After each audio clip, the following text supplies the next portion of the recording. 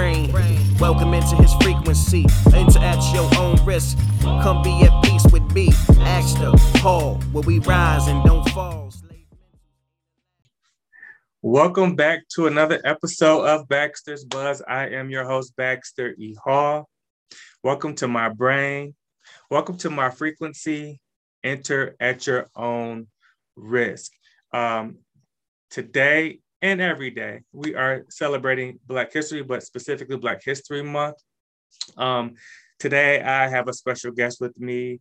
She is a mentor, an author, and a longtime insurance professional, amongst other things.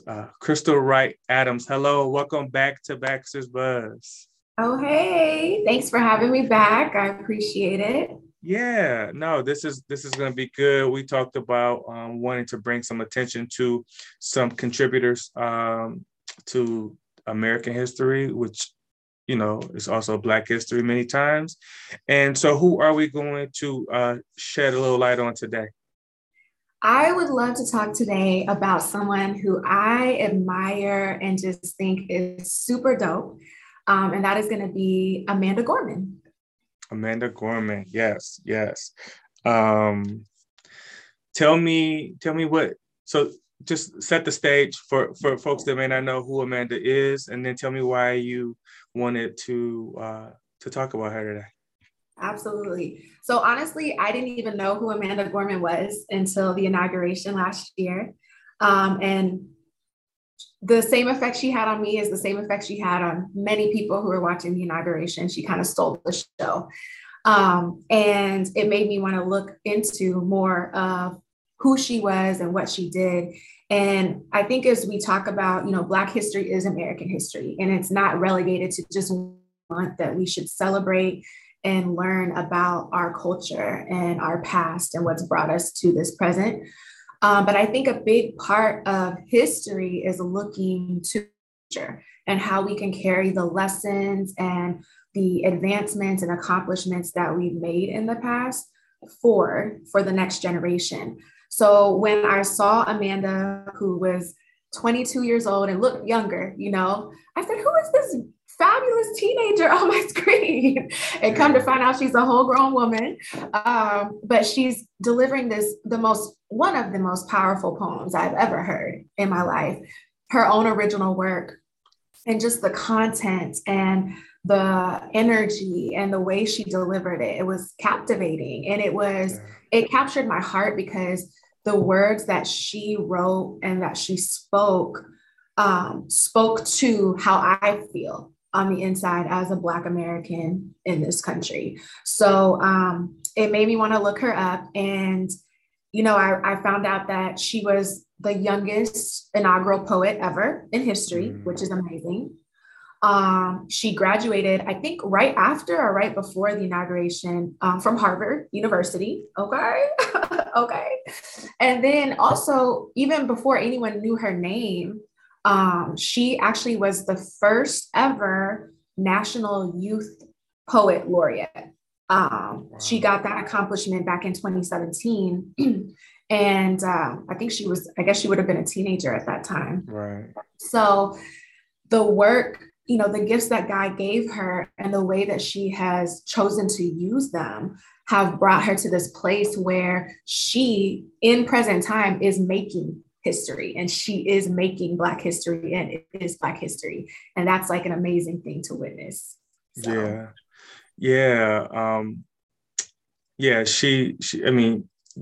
She was just standing there with this poise and this confidence and these words, this fire, and this, it was a big deal, and it did kind of make people go, who is this young lady? Like, how do I learn more? Like, where'd she come from? And yeah, just, you know, it's not all about the folks that are, you know, who have kind of already laid the foundation or who have already made their contributions and may not be here any longer. It's about people who are currently in the mix, right? Making contributions as well. Exactly. I mean, we honor and the legacy and the work and, like you said, the trails that have been blazed by the Malcolms and the Martins and the Mayas. Like, we will never forget that because their impact was so tremendous. Arguably, Amanda wouldn't even have the opportunity or the platform she had that day on Inauguration Day had it not been for people like them who came before her. But I think sometimes, especially as we get a little bit older, we tend to kind of use those figures as a safety net, right? Like every Black History Month, we're talking about the same people. And yes, honor their legacy. And yes, their contribution was just so profound. But there are other people out here making just as big of an impact that may not have the same notoriety. And then you also think about, but if we just stay stuck on the people of the past, what are we doing to advance present day so that we can encourage and empower leaders moving forward, right? And I feel like that's what Amanda represented to me as I was watching her, somebody who's just a little bit older than her, like big sis, you know? Yeah. And I mentor young women, right? I mentor young teenage girls through my Caterpillars to Butterflies ministry organization with two of my other really good friends. And so to have her as an example, to be able to have her represent something that they may have never seen in their lifetime from someone who not only looked like them, but was close in age to them. And to see the accomplishments that she's made and to see that she did it in her own way. She didn't have to become, a preacher or, a militant term, not so militant leader, right? She was using her gift of words and her love of her culture to shine a light on, the experience that we as Black Americans face every day in this nation and have historically faced. And to say, hey, how can we bridge this gap and come together and make it better for everybody? And that's such a powerful thing for a young woman to be able to witness and say, like many women said when they saw Kamala Harris being, inaugurated as vice president, wow, a woman of color, a woman of Asian descent, a woman being inaugurated as president. But then amidst all of that, this beautiful young woman being tasked to deliver this amazing poem that just touched the hearts of the entire nation, Yeah. You said a lot, and I was like, my mind's kind of like always all over the place, and it's like you hit so many points that I wanted to talk about. But one of the things that I think about is just how important seeing people that look like you is. I saw a post today, ironically, there was like a young Black girl. She was like laying on the ground with like all of these books, these with like these like the front page of these books, it was like all these Black figures, right? And the person who posted said, I wonder how I would have been had I experienced life with all of these, books of people that look like me, right? I always feel a little silly when I say this. It's only been the past 15-ish years or so when I realized that the Band-Aids were supposed to be flesh colored. Oh.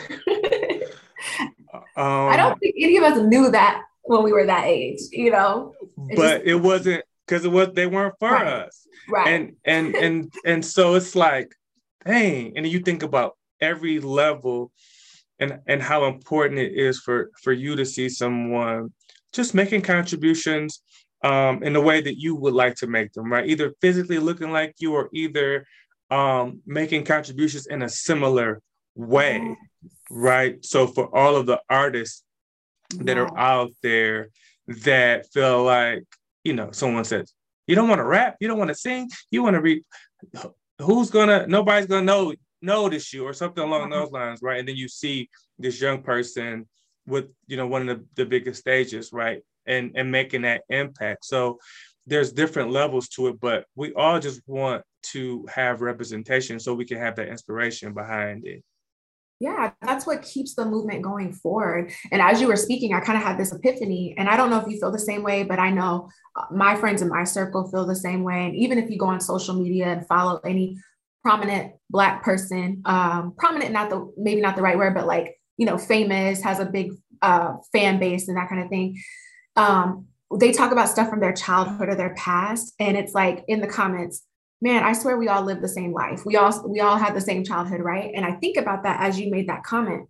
And I used to think that before even I read it in people's comments. I used to think, dang, did we all have the same upbringing? Like it's crazy, right? And when you think about that, why is the reason for that? Because there was no representation. The little representation we did have for our community, for our culture, we, like a moth to a flame, we ran and we were drawn to that.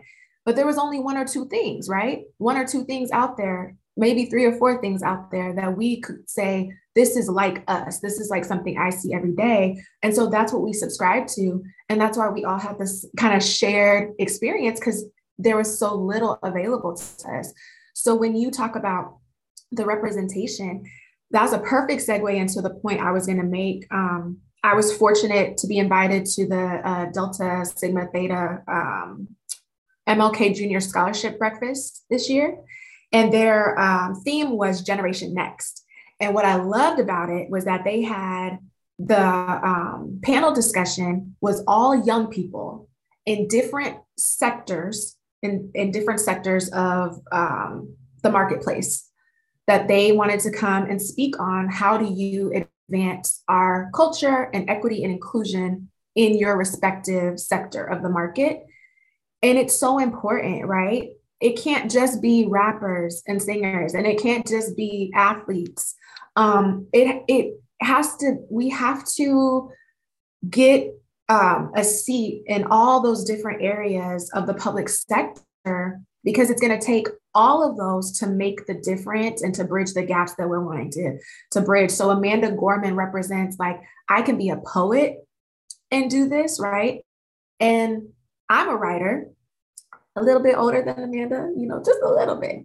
And she inspires me, right? Wow, look at this young Black woman. What would my life look like had I seen a young Black woman when I was a younger Black woman? What different decisions or things might I have pursued? Sure. If I knew or thought it was available to me. And then I think about some young people I'm connected to.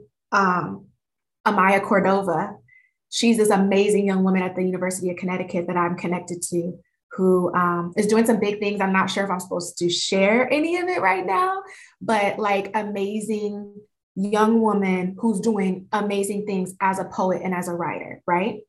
I think of a young man named Jay Sibley who lives here in San Antonio, where I'm at. His father and I are connected professionally, and he's in high school and he's writing these amazing stories and this amazing written works that describe our experience as a people and the desire to just have equality and equity, right? And I don't think Amaya and Jace would be as empowered, have the opportunities that they have, if we didn't have more Amanda Gormans and more people like her paving that way. And it has to be the next generation, right? Because eventually, some of us older ones, we're not gonna be here no more. Like we said, the Mayas, the Malcolms, the Martins, they're not here anymore. And so we have to encourage and support this younger generation to carry the torch. And I just think it's an amazing thing to witness, and I'm glad to be a part of it. Yeah, no, you said it perfectly. And you talked about, had I been younger, seeing an Amanda Gorman, I mean, look how excited and inspired you are today, right? And that ripple effect, it matters, and it does give us optimism for the folks that are coming behind us and the contributions that they're going to be making. But we're not done either, right? We're still, making our own contributions, but it's nice to know that there's some folks that are doing some things that are coming behind us that that still inspire us, right? That is, Absolutely. yeah. And that they might even look to us for guidance and encouragement and support because of the work that we're doing, right? The important piece is having those bridges and from the past to the present to what may be the future, and embracing those folks. And it's okay to have, to draw inspiration from them. It's okay to be mentored by folks that are younger than you if they're in a space that you're trying to be in. And the collaboration piece is super, super important. And the more we can collaborate and learn from one another, the better we're all going to be. Absolutely. It's like we're all in this together, and how can we support and encourage and reach back and bring people forward, and then empower the next generation to do it in their own way, right? Like not put confines on them of this is how we did it and this is how it was done, but they live in a different world than we grew up in, right? Right. They have access to a broader reach that we didn't have at their age. So let us encourage them to do it in the way that is going to be impactful to this generation, Yes, absolutely.